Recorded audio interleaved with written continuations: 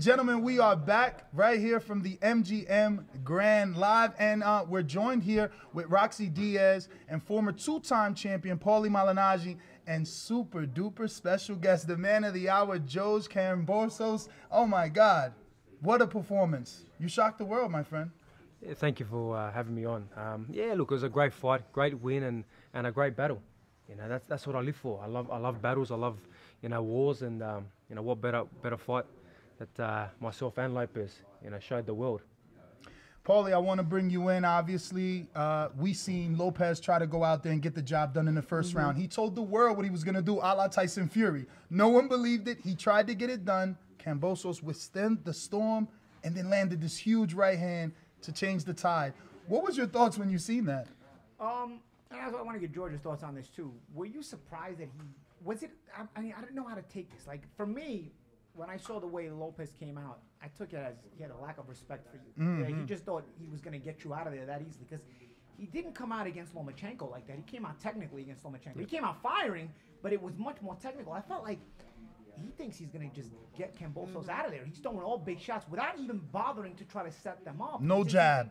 He thinks, and lo and behold, you're at a world-class level. By the end of the first round, he's getting up off the canvas. I want to know, did it take you back at the first minute or two of the first round, the way he was approaching the fight? No, because I mentally broke him many months before this. I knew this was the game plan. I knew that he was going to come out crazy like this. I wanted him to come out crazy like this. So that just shows, how mentally sharp I am as well. So when he came out crazy and I was standing the shots and I threw some really good sharp shots as well in them exchanges, I go, okay, I got you where I want you. And then I took that double step back. I saw that chin where we worked on that many times. I threw that lightning right hand and put him down, and then I said to myself, okay, now you're in a fight. I was reading a lot of articles where you were saying that you believe that the fight was won more mentally before anything else. What were those things that you think actually got into his head that made him second guess himself? Look, I said it, that none of these other guys that he's fought have stood up to him. He's been the bully. But I've been bullied from a young kid, so I knew exactly how to stand up to a bully, and I put him on the receiving end and pushed him back. I never gave him an inch, throughout the press conference to the media workout that we had, to the face-off, to all the things online that we had to do. I never gave him an inch. I never gave him the respect as he wanted, and that's the difference there. It mentally broke him down. I thought, why is this guy not fearing me? Why is he not scared? Why is he, not respecting me like I should be, because I just beat Lomachenko? Well, I don't care that you beat Lomachenko. I'm coming to beat you. And did his age ever come into play in your mind, or the fact that he won a title so young that he might still be a bit mentally immature? Because I think you exposed that, really. I gave Lopez a lot of credit for staying so mentally sharp through the pressure of the Lomachenko fight and coming out so sharp. So I thought he was going to be able to handle anything from a psychological perspective after that, but I didn't keep in mind that his age, he's still young, and so he's still, you can still mold him your way if you're a veteran with a savvy mentality.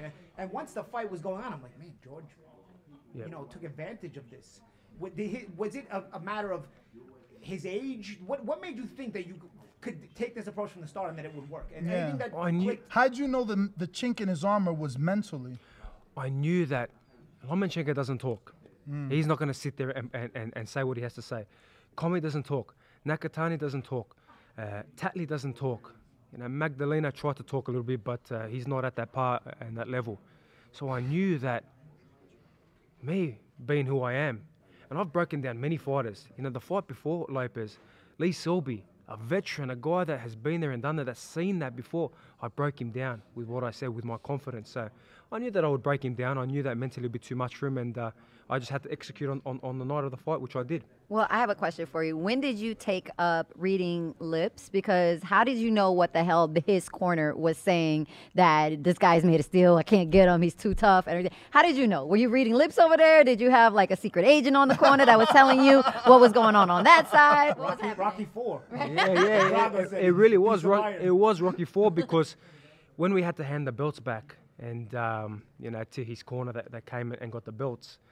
They go, you know what? When Lopez puts you down, so it's done.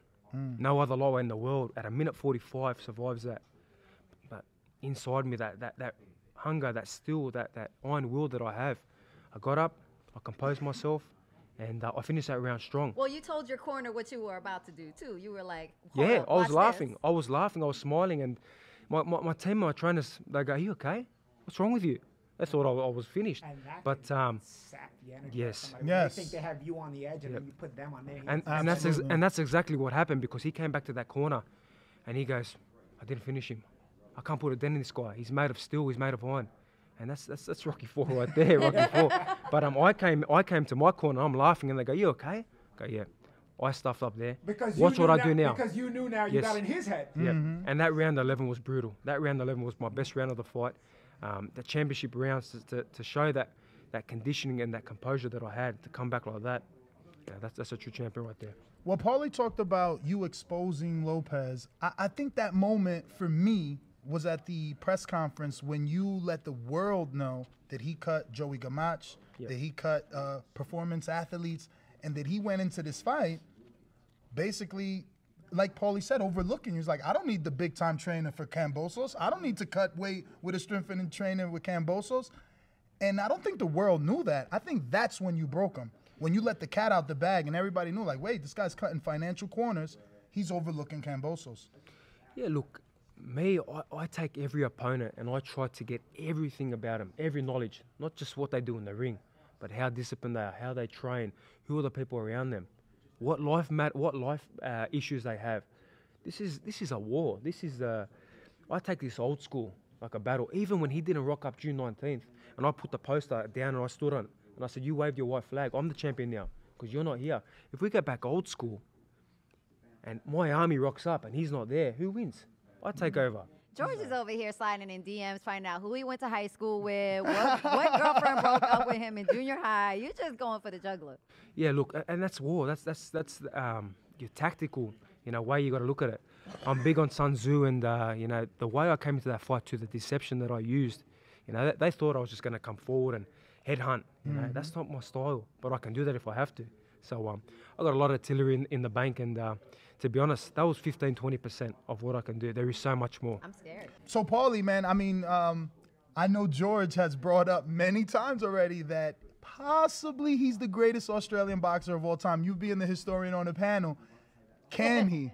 I mean, I think it's such a huge win that he's put himself in the conversation. How do you rate yourself in terms of Australian history, Greek history? Where do you rate yourself among those fighters? Yeah, look, you got to go back and have a look at which other guys are in that list. You know what I mean? And you look at Costa Tszyu. Yes, he's up there, but where was his amateur fights? Where did he come from? Really, I came from the amateur circuit, the pro circuit, with the local shows and selling the tickets and the tables, trying to get commission to be able to help my training camps. I've come from the ground. I've literally had to crawl to this position. I've had to go into the backyards. So that there alone, not only what I did and become the champion and shock the world, that there comes into play. So I believe so, yes. But again, it's up to the people to judge that. The Greek as well. And obviously the Greeks are going crazy. They're smashing plates like no tomorrow at the moment. So I gotta say this. I had a friend of mine. He passed away a year ago, and he was My condolences. He was a big boxing fan, Greek kid, and he would have loved you, man. Yes. I wish he could have seen. He passed away young too, man. Yeah. He would have loved you, man. Like when I thought of him when you won that title, I was like, man, Dimitri would have been so Yeah. happy. My boy Dimitri, he would have been so happy to see that, man. He would have been bragging about you like crazy. I'm sure he's up there with my grandfather who passed away not long ago, and they're enjoying it, great smashing story. the plates, and they got the lamb on the spit, and it's good. George, I'm sorry, Roxy. I just want to ask, obviously, you know Pacquiao so well, but he's another person that fought in Australia, and Jeff Horn has that win. So that's a huge upset when we're talking about who's the greatest Australian boxer. Why do you want to bring up negativity? Oh, no, I'm just saying Jeff Horn is in the conversation. And I don't know if the public in Australia would perceive that Pacquiao win as a greater win than the unified fight you had. No, they don't. They don't. I've seen it already, and I was Manny's sparring partner for that fight as well. Now you got to look at two different things there. where did Jeff Thorne fight him? In Australia. In front of how many people? 50,000, whatever it was, Australians supporting him. So he had that advantage, the home ground advantage. Manny, you know, where was he at that stage? I mean, it's totally different. I had to go into the lines then. I had to go into the backyard. But not only against Lopez, I had to go into the lines then against Mickey Bay in New York. I had to go in the lines then against Lee Selby in Wembley, London, in his hometown. So you've been a road So warrior. I've been a road warrior. Are we gonna see at the home defense? Are you gonna get to do this? Yes, Are you- yeah, that is the We gotta make plan. your I guys have set to. this up, man. I know. Yes, Right, that's you've the earned plan. it. That's I what want I've to go earned. to Australia. Not that I don't care. I'll fight anytime, anywhere, any place. I even told Eddie Hearn I'll fight tomorrow if anyone pulls out. I'm a warrior. That's what I come to fight. So You still I've- look in fight shape too. I was expecting you to balloon just a No, little no, bit. no. I trained this morning. I will train again tonight. That's the kind of warrior I am. Wow. I'll continue, you know, Passion is there. sharpening my Paulie blade. was saying he was actually looking for someone to spar. We can, Yeah. Stupid.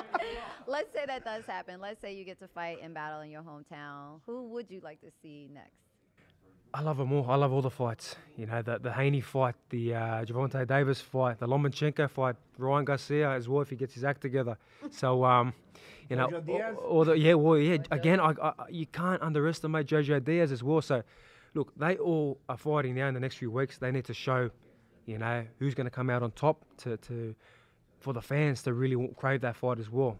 And yeah, no problem. Eventually, I'm going to fight them all. I'm going to George. beat them all. George, okay, well, I got to give you this last question. I know you got to go. I know you're in a rush. You're the undisputed champion or what? I mean, Right. what is it? What is Uh-oh. You had to do it. You had to do it. I'm saying this not from you act the way you're Respectfully. acting like this. No, I'm saying this because there's people saying Haney's got the WBC title. And I'm always saying, bro, last time I checked, Kambosos just took the undisputed title. And Lopez is the undisputed champion. Slightly disputed.